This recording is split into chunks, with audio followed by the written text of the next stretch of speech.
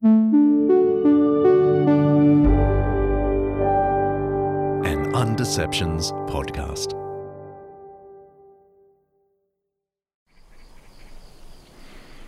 Let's get back to work. How many sections are we up to? 19. Here's a little incomplete, huh? There is something about 20 that is more symmetrical. You could always shorten it to 18. Brevity is usually preferred. That's a scene from the hugely popular crowd-funded Jesus TV show called The Chosen. It follows the ministry of Jesus and explores what the lives of Jesus' disciples might have looked like. It imagines a kind of backstory to some of the events in the Gospels. Jonathan Roumie plays Jesus, and in this scene he's speaking with the disciple Matthew about an upcoming sermon he's preparing early in his ministry for what might be the largest crowd yet. I share your concern about the opening line, but for different reasons.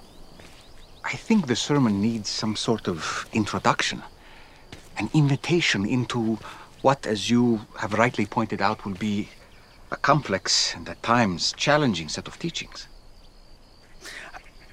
What does "you are the salt of the earth" even mean? I'm not good at metaphor. Salt preserves meat from corruption. It slows its decay. I want my followers to be a people who hold back the evil of the world. Salt also enhances the flavor of things. I want my followers to renew the world and be part of its redemption. Then why not just say that? Come on, Matthew. Allow me a little poetry, huh? They're preparing the Sermon on the Mount, what could be considered the most powerful sermon ever delivered, and one of the most powerful speeches, full stop. The sermon contains some of Jesus' greatest hits: love your enemy, turn the other cheek, light of the world, salt of the earth, and so on. It was powerful, and it still is powerful. If you've never read it in its entirety, it's in Matthew chapters 5 to 7. The Sermon on the Mount is the mountaintop experience of the sermon. Well, this is our Q&A episode where I get to deliver a bunch of mini sermons in response to your questions. We just love hearing from you, so please keep sending in the questions. We're all over the place for this episode, which is, the tradition we've set. There are questions like, what's the point of a sermon anyway, and how have sermons changed through history? Or how would Dixon spend $10 million in the quest for historical evidence for the Bible? There's another one about being woke. That's fun. Another about tattoos, and a really tough one about abortion, and a bunch more. I'm not Jesus, so no promises to give you a Sermon on the Mount experience, but for the next hour I'm going to try and answer as many of your questions as I can. I'm John Dixon, and this is Undeceptions.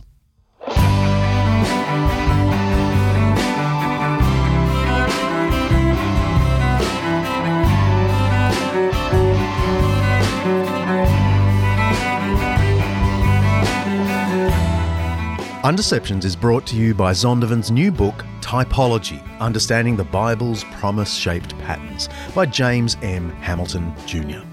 Each episode, we explore some aspect of life, faith, history, culture, or ethics that's either much misunderstood or mostly forgotten. And with the help of people who know what they're talking about, except for the Q&A episode, we'll be trying to undeceive ourselves and let the truth out.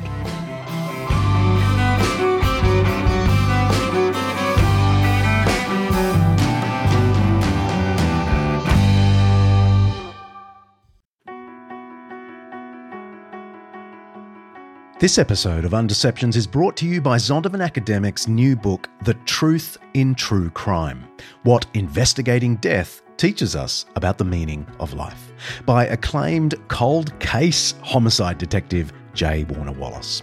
After years of investigating the causes behind deaths and murders, chasing leads and solving crime, Wallace decided to focus some of those same instincts on the most notable death in human history, the death of Jesus. And while a few of Wallace's cases remain open, unsolved mysteries, the death of Jesus obviously wasn't one of them. His investigation transformed him from atheist to believer. Many of us are hooked on the latest true crime podcast. I'm looking at you, my darling buff. But Wallace reckons there's more than mere entertainment to be found in some of the big murder mysteries of his career. The Truth in True Crime offers some of the lessons Wallace has learned about human nature from both his murder investigations and ancient biblical wisdom. It's a cool idea for a book. You can pre-order your copy of The Truth in True Crime by J. Warner Wallace, now on Amazon, of course, or even better, head to zondervanacademic.com/undeceptions. Don't forget to write /undeceptions. zondervanacademic.com/undeceptions.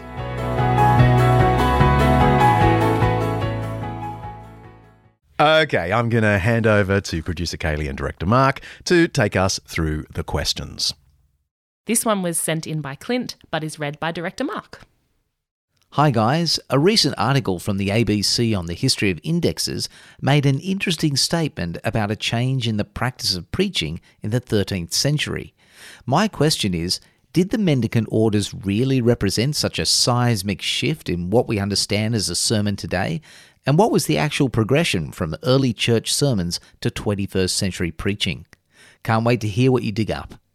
Yeah, I read that article. It's pretty good on the invention of the index. We all need a good indexing system, and we have a monk and a bishop to thank for it. So that's kind of cool.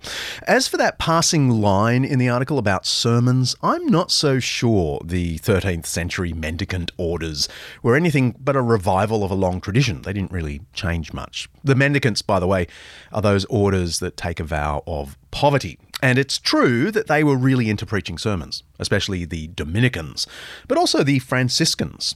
It's a myth that Francis of Assisi said, "Preach the gospel always, if necessary use words." No, he was a really active preacher. Anyway, sermons go back to the beginning. The New Testament has sermons. They're actually called a word of exhortation in the New Testament. So in Acts 13, when the scripture is read in a synagogue, Paul is invited to give what's called a word of exhortation. And in the book of Hebrews, the book itself is called by the writer a word of exhortation. This probably refers to, a kind of sermon. That's how most scholars see the book of Hebrews. A word of exhortation seems to be an inspiring talk based on Bible readings. And we find the same thing in our earliest reference to a sermon after the New Testament. So this is Justin Martyr, who's writing around 140, 150 AD, somewhere around there. And right at the end of one of his, what's called an apology, he writes, "And on the day called Sunday, all who live in the cities and in the country gather together to one place, and the memoirs of the apostles or the writings of the prophets are read as long as time permits. Then the president offers a word of admonition and exhortation to the imitation of these good things just heard." And the cool thing is, we have examples of actual sermons from this really ancient period. We have the full text of sermons. So there's Melito of Sardis, who dies around 180. We have his complete Easter sermon. It's very cool. Gregory of Nyssa in the 4th century has a whole sermon on Ecclesiastes, actually a whole bunch of sermons, and one of them's against slavery. Basil the Great, in the same period, has tons of sermons on the Gospels especially, where he talks about the poor. Augustine has sermons. We've got nativity sermons, Easter sermons, and we have literally hundreds of sermons from the greatest ancient preacher of all, John Chrysostom. The great thing about his collection of sermons, Mark, just in case you're interested, is that they function as commentaries today. So, like when I'm preparing a sermon, I'll often turn to Chrysostom and see what he said, and he often gives insight that some of those other nerds on the bookshelf miss. But let me slip in here something I find really interesting, a distinction you find in the early church, but not so much anymore. Sermons happened in church, where they were mostly based on Bible readings. But the teaching of the faith, like the actual content of the faith, was done outside the church service.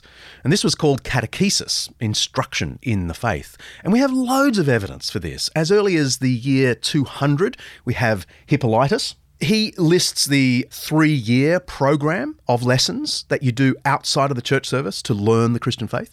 In Jerusalem, we have evidence of an intensive program of 3 hours a day, 6 days a week for the 7 weeks of Lent, where you learn what the Christian faith is about. And we have the actual material taught in these classes. It comes from Cyril of Jerusalem in the 300s AD, right? That's incredible. He gives an overview of the Bible, climaxing in the Gospels, of course, and then it's basically lectures on the Creed. So you get the Trinity, creation, sin, redemption, and so on. And in the preliminary lecture, Cyril makes a clear distinction between what you learn in these classes, which basically constitutes a systematic account of the Christian faith, and what you're then going to hear week by week in sermons in church, which are more sort of occasional themes found in Bible passages. It's fascinating stuff. Well, for me. And Mark? And me. Okay, but not Kaylee. Not Kaylee. Anyway, the point is, East and West, Catholic, Orthodox, Protestant, sermons have always been an important thing, even if they weren't the main vehicle of teaching the Christian faith. This question is from Matt, who is from Switzerland. Hey, Matt. It's about a guy from history who himself made a few big changes to the nature of preaching. Thanks, Director Mark. There is apparently evidence that Origen of Alexandria taught reincarnation. Did early Christians believe in reincarnation? Yeah, this is an idea you often hear, especially in New Age circles, that the early Christians believed in reincarnation, and this was distorted years later into the current belief of resurrection of the body and the kingdom come. So the simple answer is no. There is zero evidence the early Christians believed in anything other than the bodily resurrection and the life everlasting. For one thing, Christianity grew out of Judaism, which explicitly rejected reincarnation in favour of bodily resurrection. It was certain pagan philosophies influenced by other Near Eastern traditions that believed in what's technically called transmigration of the soul, or reincarnation. Jews, even Jews thoroughly steeped in Greek thought, like Philo of Alexandria, did not accept reincarnation. So why do people say that Origen of Alexandria taught reincarnation? Origen, by the way, was an amazing intellect. He was a kind of philosopher and commentator on the Bible. And he did say that he thought our souls or spirits were created in heaven before being placed in our bodies here on earth. But that's as close as he comes to saying anything about this point. People equate that with reincarnation, but he didn't think those souls kept on coming back into new bodies after death. In fact, he explicitly rejected reincarnation in his commentary on Matthew, written around the year 250. So in Matthew chapter 11, there's that passage where Jesus says that John the Baptist was the kind of ancient Elijah come again. And Origen says this does not mean the soul of Elijah went into the body of John, but simply that the prophetic mantle or power of Elijah came back into Israel through John the Baptist. And then Origen actually says, I'm going to quote from his sermon, "The doctrine of transmigration," that's reincarnation, "is foreign to the Church of God and not handed down by the apostles, nor anywhere set forth in the scriptures." So, Matt, nope. There's no evidence of Christians believing in reincarnation. And there's plenty of evidence they believed in the resurrection of the body and the life everlasting. From the 3rd century to the 21st century, here's a question from Riley. Hey John, Riley here. I'm a minister in Parramatta and I love the podcast. I love how it challenges me, makes me think differently, and although obviously I don't agree with everything on it at various times, it always stretches me. I love how you do it so well, so professionally and so beautifully, so thank you. My question is around the whole idea of wokeness and how that works in with the Christian framework. You hear a lot of talk about woke being bad. Some people think woke is good. What do you think about wokeness? And if you could share on that, that would be awesome. Thank you. What do you mean you don't always agree with me? Outrageous. Actually, Riley, I was in Parramatta just the other day, so maybe we should catch up for a coffee sometime. Anyway, I'm really glad you like the podcast. If you've listened to a few episodes, you'll probably have a sense of what I'm going to say about wokeness. I think it's good and bad. There is usually a serious dose of truth in these kinds of social movements, right? Even ones that end up being directed against the church always have a grain of truth.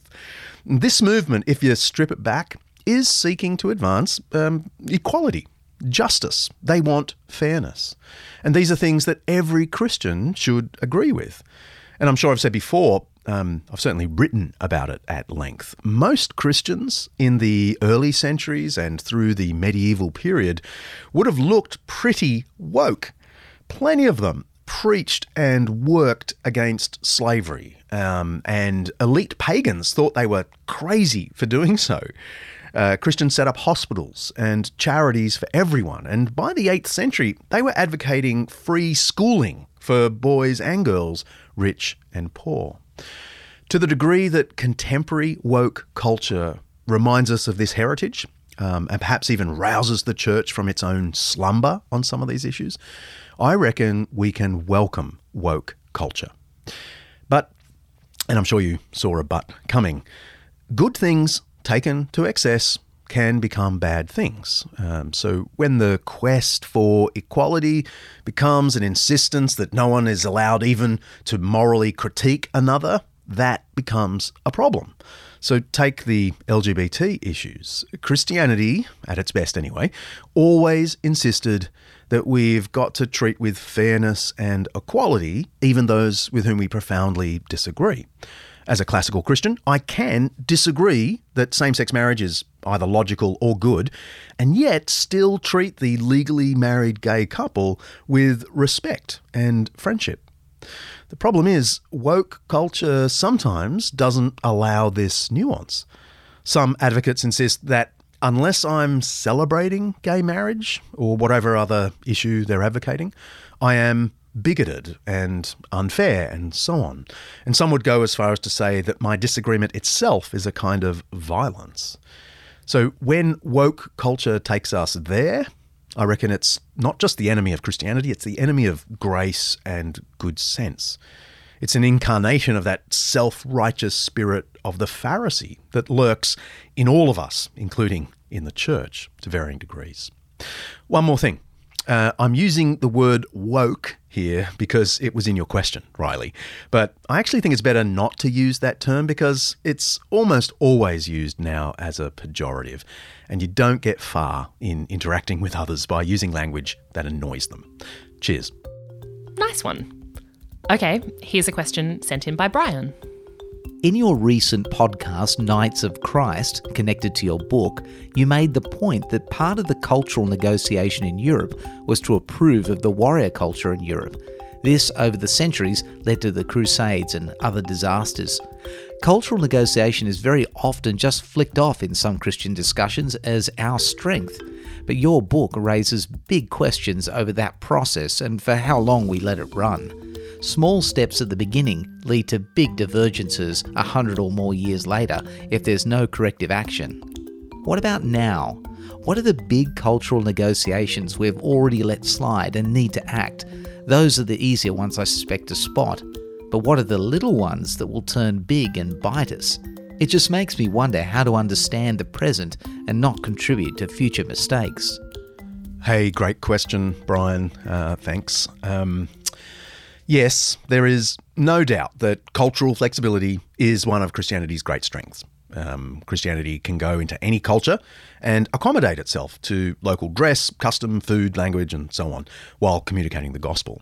This happened from the beginning, of course. It was the Apostle Paul who said, "I've become all things to all people so that by all possible means I might save some." That's from 1 Corinthians chapter 9. The problem, of course, is when this cultural flexibility begins to adjust the message itself. Missionary accommodation can very quickly become moral compromise. It's pretty easy to see this, well, for us anyway, in connection with the Church of late antiquity, with its compromises to Roman culture, or the Church of the Middle Ages, with its compromises to the European warrior tradition that ended up giving us the Crusades. It's much harder to see our own flaws. We see with 2020 vision the sins of the past, but we don't have much clarity when it comes to our own accommodating and compromising with culture. Now, you've asked me specifically to give some examples from today, but my first reaction is just to say, at one level, we're talking about a blind spot, right? So it's unlikely I'm able to see it any more clearly than you. I would just point out that a good starting point has to be the recognition that I'm just like the people of the past and probably have blind spots. Being aware of that possibility is the first step in having any insight into our contemporary compromises. All right, so here are my speculations. I'm not a prophet, so just take these as wild guesses. I reckon it's possible that later Christians, say 100, 200 years down the track, will look back on our obsession with making church services relevant and entertaining instead of filled with scripture, prayers, creeds, and Bible preaching. And they'll think of it as a compromise, and only a very recent one. You know, we've only been doing this for about 50 years. Personally, I think church should be understandable to visitors, so don't get me wrong. But I think trying to make church attractive to visitors is often a mistake. We're buying into the marketing culture that really came alive 50, 60 years ago. Okay, I've got a more serious example. I reckon it's possible later generations will view 21st century Western Christians and churches as materialistic beyond belief. This is perhaps the most striking thing for me about studying the ancient and medieval church, just how conscious they were of following the Lord's commands about not pursuing wealth and instead caring for the poor. You could probably argue that some churches in history took that too far, you know, almost suggesting that poverty was a virtue and charity was a good deed that wins God's favour and so on. That is a problem. Okay, I get that. But the opposite problem is a real problem. Individual Christians can today spend tons of disposable income on coffees, takeaway meals, Netflix, and so on, and yet don't spend anything like that kind of money on the poor. That is a problem. It's a problem when our church budget is 95% staffing, buildings, music, technology, and a tiny percentage is given to relieving the practical needs of those in the community. Speaking as an Anglican, I've always been confronted by the fact that the clear assumption in the Book of Common Prayer is that the weekly collection, you know, you take up in church during a hymn, was principally for, quote, alms for the poor. It wasn't for ministry, not for buildings or tech, but for the poor. Anyway, as I say, I'm not a prophet. Maybe I'm blind to the real blind spots, but thanks for your question.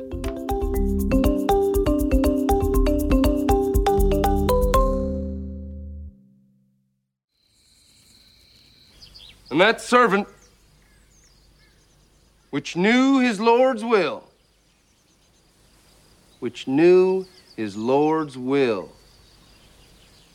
and prepared not himself, neither did according to his will, shall be beaten with many stripes. Did you hear that? Stripes. That don't obey his Lord, that's his master, do you see? That there shall be beaten with many stripes. Now many signifies a great many. 40, 100, 150 lashes. That's scripture. That's a scene from the magnificent movie 12 Years a Slave, with Michael Fassbender playing a southern plantation owner, Edwin Epps. Epps takes that verse of scripture from the book of Luke literally and has his slaves who pick the least cotton every day beaten. Now you can tell at 100 yards that's not what Jesus intended, but there you go. The Bible has been used in all sorts of ways through the centuries, and that really troubles Peter. I'm going to get Director Mark to read us Peter's question. I am bothered by different interpretations of the Bible throughout history, and now between different denominations, and even within the same denomination. I'm not talking about styles and preferences, and also not about fundamental beliefs, but things in between, such as complementarian versus egalitarian, Calvinism versus Arminianism. In the past, race segregation and slavery were thought to be biblical, and these different interpretations were by biblical scholars, mature believers, and those genuinely and diligently studying the Bible. How should a Christian respond and react to this fact? How can one be certain that what is widely accepted by mainstream Christianity now will not be shown to be incorrect by the next generation? Peter, there's a really profound question in the middle there. But there are also a couple of things I might disagree with. Some of these issues are really just temporary departures from normative Christianity. For example, as shameful as race segregation and slavery were, these were not held by most Christians through most of Christian history. I mean, if you were transported back to, say, a church in Hippo Regius, where Augustine was bishop in the 5th century, you'd find a very mixed race congregation, and one that was actively involved in freeing slaves. So not all Christian differences are of equal weight. Some, as I say, were terrible compromises. But you still raise a really good question. How should we think about those strongly held doctrinal differences, like Calvinism versus Arminianism, the role of women in church leadership, baptizing babies, and a lot more? I have just 3 thoughts for you. Make of them what you will. First, the fact that these differences are held by sincere and thoughtful Christians should inspire a degree of humility in us. We should, of course, try and arrive at our own convictions based on the evidence of Scripture, but we should also hold our convictions on contentious things with humility, gentleness. Related to that, secondly, we should engage with grace toward those we disagree with. By all means, have the discussions, have the debates about women's ministry, about Calvinism, and so on. But let's do it in a spirit of charity and friendship. My third thought is the most important one. Focus your faith and your passions on the core Christian beliefs held by all Christians. And there really is a core. All Christians agree with the Nicene Creed, okay? That is the universal creed accepted by Catholics, Orthodox, and Protestants. And it's a pretty comprehensive list dealing with the creation of the world, the Trinity, the full divinity of Jesus, the humanity and sacrifice of Jesus for our sins, his bodily resurrection, his second coming to judge the world, the gift of the Holy Spirit in inspiring the Scriptures and animating the life of the church, as well as the final resurrection of the body in the world to come. These are the things all Christians accept as true and have done through all generations. Let's focus on them. Okay, we'll give John some time to catch his breath and be back after this short break.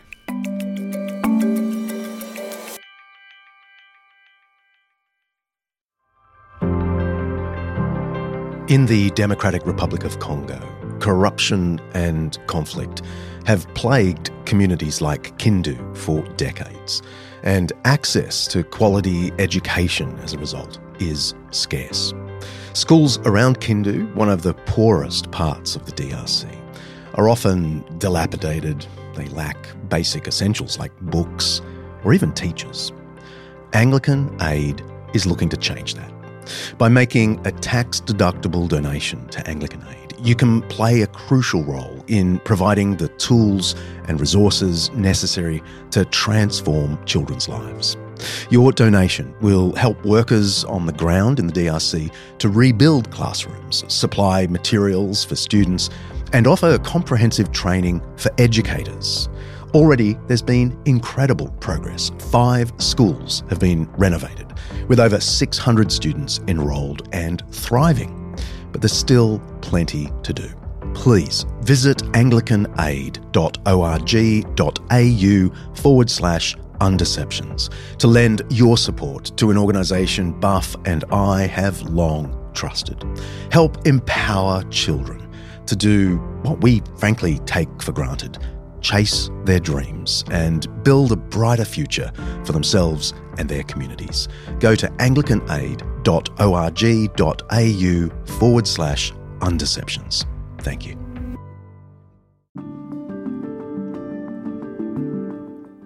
We are so grateful to our friends at Morling College for their support of the Undeceptions podcast.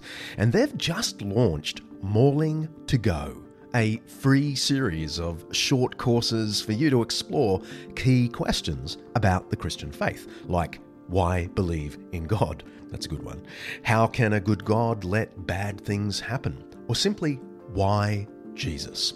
You can check out the free Morling to Go series and other study options hand-picked specifically for Undeceptions listeners. Just go to morling.edu.au/undeceptions. Morling, by the way, is spelled morling.edu.au/undeceptions.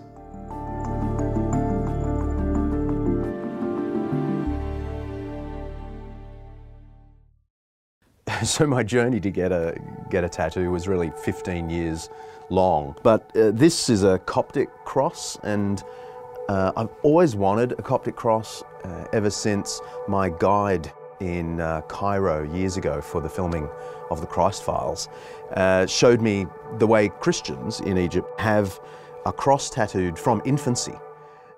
We're listening to a clip from a video series that John was featured in a few years back. It's called Ink Plots from our friends at Eternity News, an Australian Christian news service. We'll put a link to the full video in the show notes. From infancy. And I was just so compelled by this young man who is a faithful believer in Christ. And he told me how parents would want to do this so that the child would never be able to deny that they're a Christian because it's tattooed on, which seems a bit full on to me. But as I've watched the Coptic Christians over the last 10 years suffer more and more in Egypt, I just felt an affinity with them and thought, I want to get a Coptic cross. And I actually said to Michael, my guide, hey, could I get a cross done here? And he was like, oh, I don't want you doing it in Cairo. I don't want to be responsible for killing you. Are you getting septicemia or something? And so I went, oh, okay. And then, got on with my life, and but never lost this sense that I want to do that. I want that mark of identification. So I rang a Coptic priest and said, A couple of people have asked this question in the last year or so, including Andrew. Here it is. Tattoos? Any thoughts on it? I know a few Christians condemn it based on its pagan roots. What do you think? Yeah, I have two tattoos, one on each wrist. On my right wrist is a Coptic cross, reminding me of persecuted Christians. And on the left is the word cross, stauros, or actually stauron, in the accusative, written exactly as it appears in the earliest manuscript of Luke 14:27, where Jesus said, take up your cross and follow me. I literally took an image of that manuscript of Luke's gospel to my tattoo artist and said, exactly like this, please. It sparked a very cool conversation with her. I'm confident that the Old Testament law against cutting and marking the body was directed explicitly against the common pagan practice of body marking to rouse and placate the gods. I do think we should be careful about how we mark our bodies permanently, but in principle, I think tattoos can honour the Lord. And you'll find amongst our Egyptian Coptic brothers and sisters, the Coptic cross tattooed on the wrist is a very ancient tradition, signalling devotion to Christ.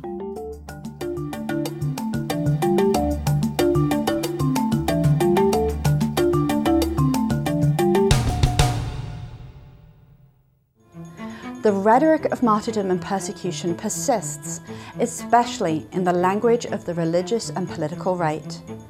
And just as early Christians employed the martyrdom myth to exclude heretics, this very same myth is still used to silence dissent and galvanize a new generation of cultural warriors. We can see this in statements by Christian leaders, speeches by politicians, and the rhetoric of media pundits who claim that they are being persecuted in the way that Christians have always been persecuted. The idea that Christians are, by their very nature, persecuted is grounded in an inaccurate history of the early church. Christians were not relentlessly persecuted in the first few centuries, and they're not systematically and continually persecuted today. That's part of a promotional clip for Candida Moss's 2013 book, The Myth of Persecution: How Christians Invented a Story of Martyrdom. It's the basis of a Twitter feud one of our listeners has been having, and for which they asked for John's help. They've asked to remain anonymous, but basically the question is the persecution of the early church a myth? I think this is partly a problem of our own making. Christians have over the centuries and today exaggerated the persecution of the church. We have at times developed this victim mentality, which helps us cope in a world that doesn't believe. I actually think it's a terrible way to cope, but a persecution complex does have a certain psychological benefit. There is this romantic notion that the early church experienced almost non-stop persecution until Constantine became a Christian and put an end to it all. It's in response to that exaggeration that some recent writers have tried to correct the myth by minimising the evidence almost beyond recognition. And the most notable example is the work of English scholar Candida Moss, who we just heard from. Her 2013 book, The Myth of Persecution: How the Early Christians Invented a Story of Martyrdom, has been a really big seller. The title is a little bit clickbaity, especially the, Christians invented the story of martyrdom. Dr. Moss knows as well as anyone that while Christians weren't routinely persecuted by the Romans, we have pretty good evidence they were formally repressed on several occasions in the early period, and that experience left an indelible mark on Christian consciousness. So let me leave aside the exaggerations on the one hand and the revisionism of Candida Moss on the other, and talk you through the 5 clear occasions in the first 3 centuries when the church was persecuted. This might be worth just having in your back pocket. First, Nero blamed the fire of Rome on the Christians in AD 64. And our secular evidence, from Tacitus no less, says that Nero convicted, quote, vast numbers of Christians in Rome, who were then covered with wild beasts' skins and torn to death by dogs, or fastened on crosses, and when daylight failed were burned to serve as lamps by night. So that was persecution. It was a single year in one city, so not widespread persecution. The second was 50 years later. We have a Roman letter from Pliny, the governor of northern Turkey, to Emperor Trajan. And he explains in the letter that he's executing so many Christians, he's worried it might not be the right thing, or perhaps he's not following the correct Roman procedure. And he explicitly says a great many individuals of every age and class, both men and women, are being brought to trial. So that is persecution. He then adds, I have asked them in person if they are Christians, and if they admit it, I repeat the question a second and third time, with a warning of the punishment awaiting them. If they persist, I order them to be led away for execution. So that sounds like persecution. There's no avoiding this example. And we have Trajan's letter back to Pliny. The emperor tells him to carry on killing Christians so long as Pliny doesn't go around pursuing anonymous tip-offs about the Christians. That would be un-Roman. Third, we have an open letter from the theologian and preacher Tertullian to the governor of Carthage named Scapula. It dates to about the year 215. The letter is about 4 pages long, and basically Tertullian tells the governor that his Christian community is going to put up with whatever officials throw at them. It's clear from the letter that some Christians have already been killed and that the governor has been rounding up Christians. So this is excellent evidence. And Tertullian says there are so many Christians in Carthage, the governor may end up causing more sadness in the city than he imagines. 3 decades after Tertullian, there is a fourth, brief but widespread persecution during the short reign of Emperor Decius. That's AD 249 to 251, so just 3 years. We have documented executions of numerous prominent Christians in this period, including Bishop Alexander of Jerusalem, Bishop Babylas of Antioch, and even Bishop Fabian of Rome. That was a campaign of terror. Things were relatively quiet for the next 50 years, until the fifth clear period of persecution. This is called the Great Persecution, from 303 to 312, and it was empire-wide. It wasn't strictly enacted in the West, but it was severe and relentless in the eastern part of the empire. Emperor Diocletian issued a series of decrees aimed at destroying Christianity. It began with a decree about destroying churches and burning scriptures, and then it moved on to sacking all Christians in public service and academia, which was quite a lot of people by then, and it climaxed in an order that everyone had to offer a sacrifice to the pagan gods. You were literally on a roll, and you had to turn up and do it, and anyone who didn't participate was to be tortured until they did. And if they still didn't, they were killed. Of course, in the year 312, Constantine the Great becomes emperor and the persecution is stopped, pretty much for good. There's a little persecution in the year 361, but we'll leave that to one side. So here's the thing. We shouldn't exaggerate the persecutions of the early church, but we can talk about these 5 periods of persecution with historical confidence.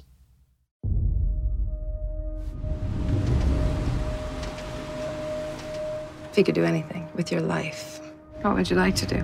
Well, my father told me what it was like before the war. He said every man was free. I want my country back. I pledge allegiance to the flag of the Axis powers of America. That's the first part of the trailer for the Amazon Prime TV series, The Man in the High Castle. Have you watched this, Mark? Yeah, it's awesome. Yeah, it's super complicated, but the premise is so intriguing. What would have happened if the Allies didn't win World War II? If the Axis powers, Germany and Japan, had triumphed? It's that type of alternative history that has proven quite popular. There's a few of them around. Anyway, our next listener, Paul, may have seen it or read a book about alternative histories, because his question, off the back of our 2-part episode in Season 4 about the Crusades, is this. What if the Crusades just never happened? That's a pretty random, open-ended question. So I'm going to give you a random, open-ended reply. Of course, it's impossible to provide anything but wild speculations. That's never stopped me before, so here we go. On the one hand, I suppose if the Crusades never happened, there would be a whole lot less terrible Christian violence for me to apologise about. Even lose a few chapters in my Bullies and Saints book, I guess. Even if the Eastern Crusades had a certain justification, the Crusaders pretty quickly perverted the course of justice in the way they conducted themselves. They practiced slaughter on Jewish communities along the Rhine. They killed women and children in the massacre of Jerusalem. It would be great if Christians had never done these things. It would be one less dark spot on the history of the church. On the other hand, and just to continue my wild speculations, without the Crusades, there may well be no Orthodox Church in the world today. Constantinople and Greece, the centre of Orthodox Christianity, would have fallen to Islamic armies, and probably some other parts of Eastern Europe too, maybe even Italy. After all, that's exactly what Muslim armies had been trying to do for the previous 3 centuries, and the Crusades prevented that. So I feel utterly conflicted about the Crusades. The Crusades didn't win back the formerly Christian lands taken by Muslims, Syria, Palestine, Egypt, North Africa, or Turkey, but they didn't lose Europe. And personally, I think that's a good thing. I just wish Christians had conducted this war without the ridiculous holy war theology, where crusaders were promised forgiveness of sins by participating in the conflict. And I wish Christians had conducted themselves in an honourable manner. Marion asks, thanks for your podcast, which I enjoy. I'm wondering why there seems to be such a huge difference between the Old and New Testaments in how they judge the importance of monogamy and sexual faithfulness. In the Old Testament, God seemed to have no problem with Abraham marrying his half-sister and then allowing the Pharaoh to sleep with her to save himself. Both Solomon and David seemed to have hundreds of wives and concubines, yet God was only angry at David for plotting murder to get one of them. There seemed to be no problem with how many others he slept with. I thought Jews were forbidden for taking non-Jews in marriage, yet Solomon takes a Pharaoh's daughter as one of his wives. The biblical heroes and those most in God's favour don't seem to have been required to follow rules that came later. Marion, you make a good observation. The Old Testament is full of heroes who don't live up to the ideals taught in the wider Old Testament law. But the thing is, what's the meaning of that? I actually think it speaks to the honesty of the Old Testament narrative. The Old Testament is constantly saying that God's own people are sinful. That seems to be the point here. Many, many things are reported, but not necessarily condoned in the historical narratives. Readers who read the entire Old Testament are meant to be able to make judgments about how Abraham behaved, or David, or Solomon, and all of the rest, based on what we know is the total revealed law of God. So in the case of marriage, it's clear from Genesis chapter 2 what the expected pattern is. A man shall leave his mother and father and be joined to his wife, and the two shall become one flesh. This appears so early in the Old Testament. It clearly is meant to function as a narrative key. It allows us to recognise all of the departures from the ideal that did occur amongst God's people. This includes Abraham's terrible behaviour, the polygamy of David and Solomon, and tons more beside.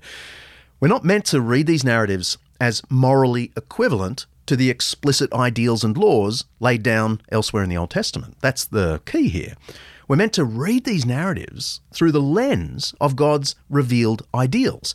And then we're meant to wonder how on earth God put up with his own people. I've often said that if I could summarise the entire Old Testament in just one sentence, it would be this: where human sin increased, God's grace increased all the more.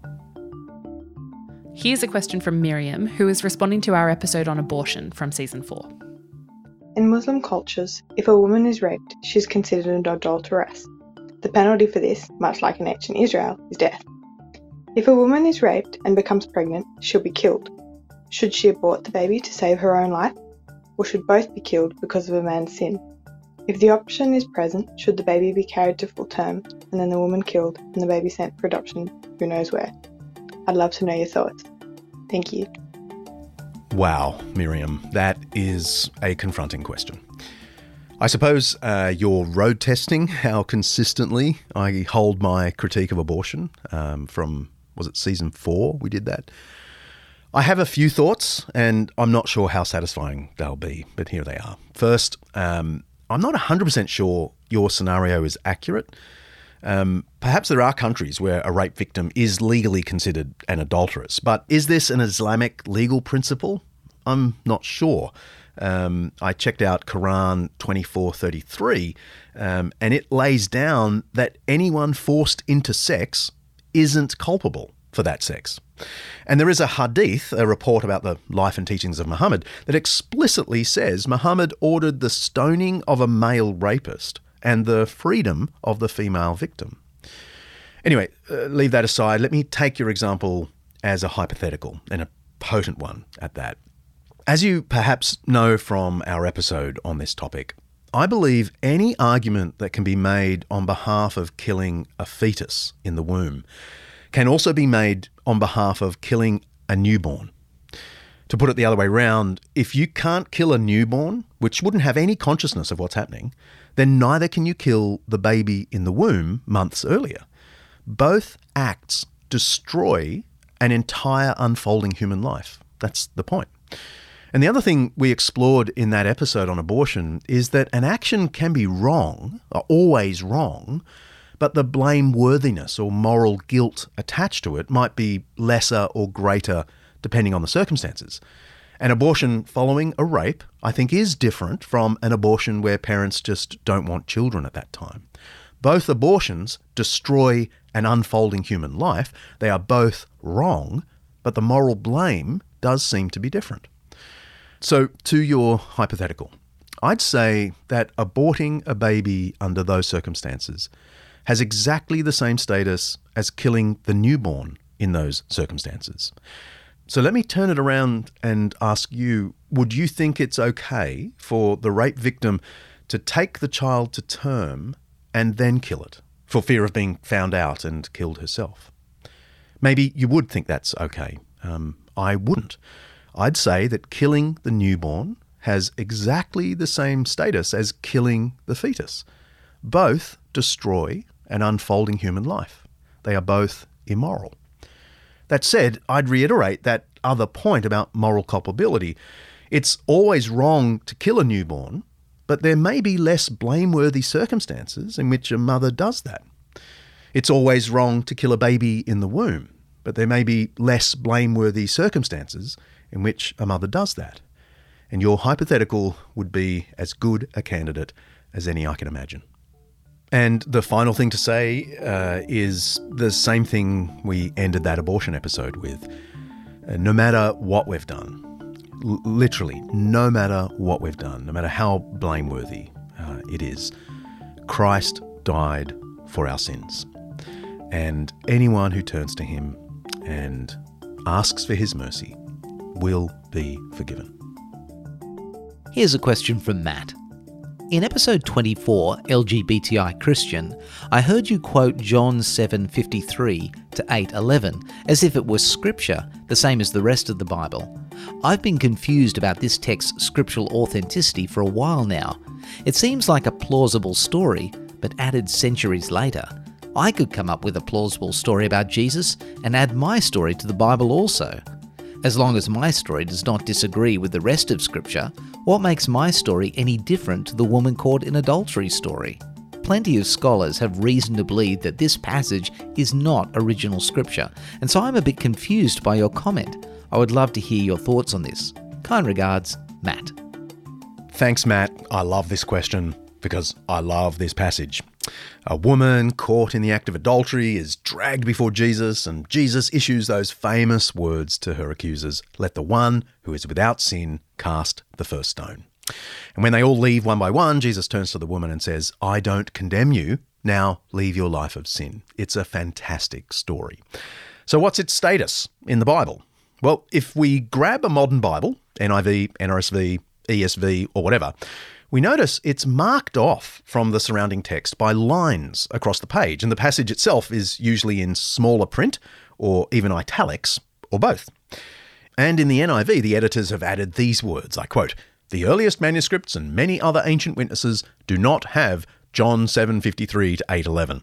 A few manuscripts include these verses wholly or in part after John 7:36, John 21:25, Luke 21:38, or Luke 24:53. This is one of two passages in the Gospels where there's strong doubt this ever belonged to the original text. So here's the thing. We have well over 50 ancient manuscripts of the Gospel of John. So just pause and soak that up. Very few works from ancient history have 50 plus surviving manuscripts. Not Homer, not Plato, not Julius Caesar, not Josephus, not Tacitus, not Suetonius, and so on. What this means is that with so many New Testament manuscripts, it's much easier to spot where the variations have crept in. A word here, a word there, a line here, a line there, and the story of the adulteress is a major variation that appears in about 15 of the 50 or so manuscripts. The majority of manuscripts, including the earliest ones, don't have this story. And where the story appears in manuscripts, it appears in different places. Most of them have it here at the beginning of John chapter 8. Sometimes it's at the end of John as a kind of appendix. And in a few manuscripts, it's even in Luke's gospel. So it's pretty clear John didn't record this story. Let me quote from the chair of the committee that collates the ancient manuscripts and prepares the Greek text from which our modern translations are made. "The evidence for the non-Johannine origin of the pericope of the adulteress is overwhelming.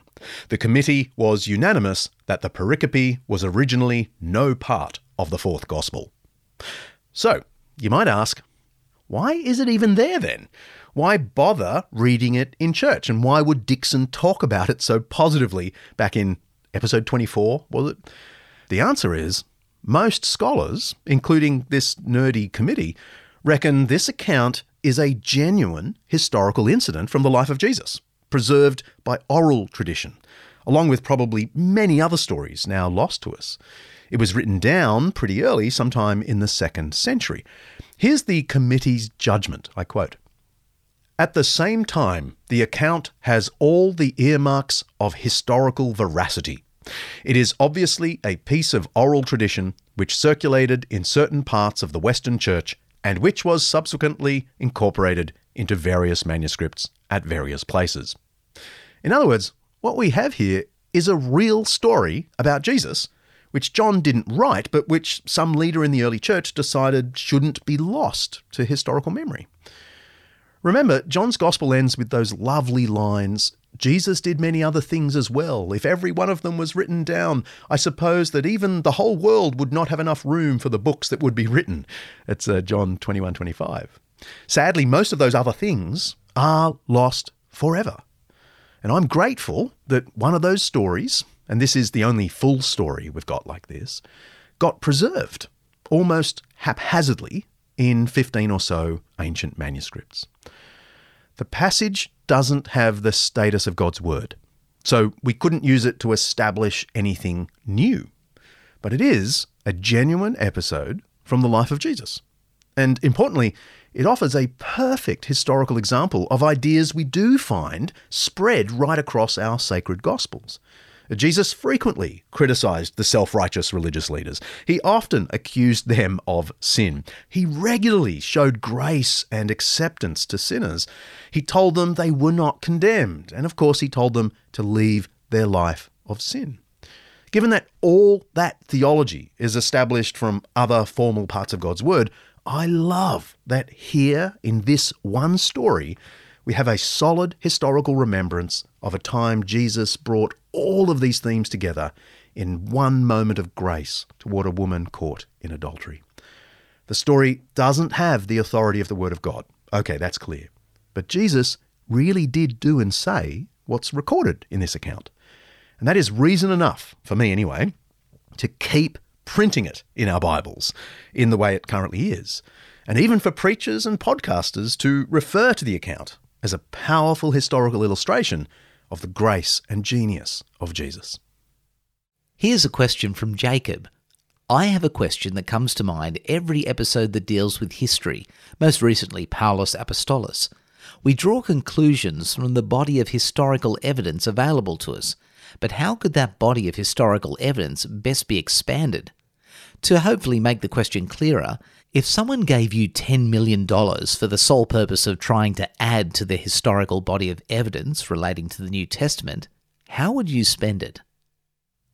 Okay, first things first. If you have $10 million, I can put it to good use. I'd love to hear from you. Sadly, though, I think you are being hypothetical, so my reply is also hypothetical. Let's make it 100 million, okay? Because archaeology is super expensive and $10 million isn't going to go very far. Right. So, thank you for your $100 million. Here's how I'd spend it on archaeology. I'd put the first 20 million into a large-scale excavation of the city of Sepphoris and Zippori, the capital of ancient Galilee, just 5 miles or so from Nazareth. Director Mark and I have been there a couple of times. Lovely spot. Shortly after Jesus, this became a centre for Jewish learning, and there's a little bit of evidence that there were some Jewish Christian teachers in the city. I take tour groups there to Sepphoris and give a lecture about all of this. So I'd focus on the older Jewish section of the city. There's also a pagan part. And I'd be searching for inscriptions and maybe even texts. Who knows? Perhaps we'd find something extraordinary like an Aramaic version of the Gospel of Matthew. With another 50 million, I'd focus on the old city of Jerusalem, where there's every likelihood we'd find inscriptions in Aramaic and Greek and possibly some texts. Our knowledge of first century Jerusalem is nothing like we'd really want it to be. So just improving our general knowledge of that time and place would be superb for understanding the first few decades of the church. Remember, Christianity's main city for the first 30 years was Jerusalem. So who knows what we'd find. With the remaining 30 million, I've got 30 million left, don't I think? Yeah, okay. I'd spend 28 million down in Alexandria. This is the northern Egyptian city that had the second largest population of Jews in the Roman world, after Jerusalem, of course. And by the 2nd century, it was also becoming an intellectual centre for Christianity, and remained that way for the next 500 years, until the Muslim invasion in 642. The Jews and Christians of Alexandria generally spoke Greek. So here, we'd probably find some very fun Greek texts and inscriptions, maybe even an early copy of Mark's Gospel. And with the final 2 million, I'd establish a little team of scholars and communicators to publish all the results of these digs in real time and create another podcast in the Undeceptions network all about it. Let me know if you win that lottery. I'm at your service.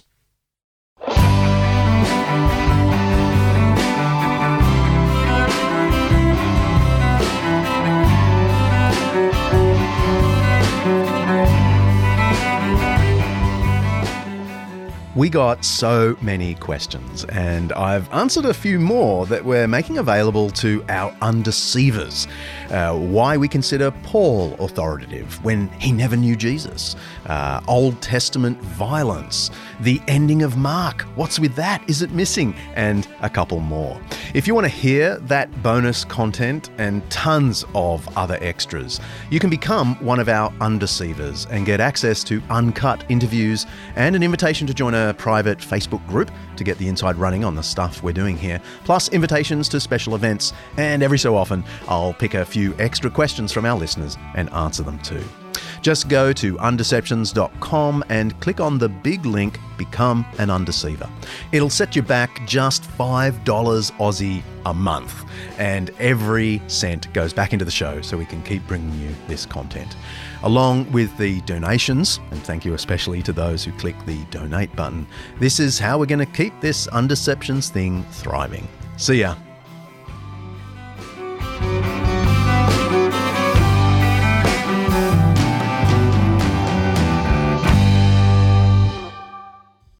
Undeceptions is hosted by me, John Dixon, produced by Kaylee Payne, and directed by... good question.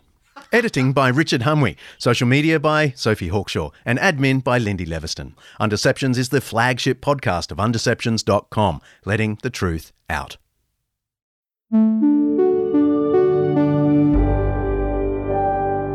An Undeceptions podcast.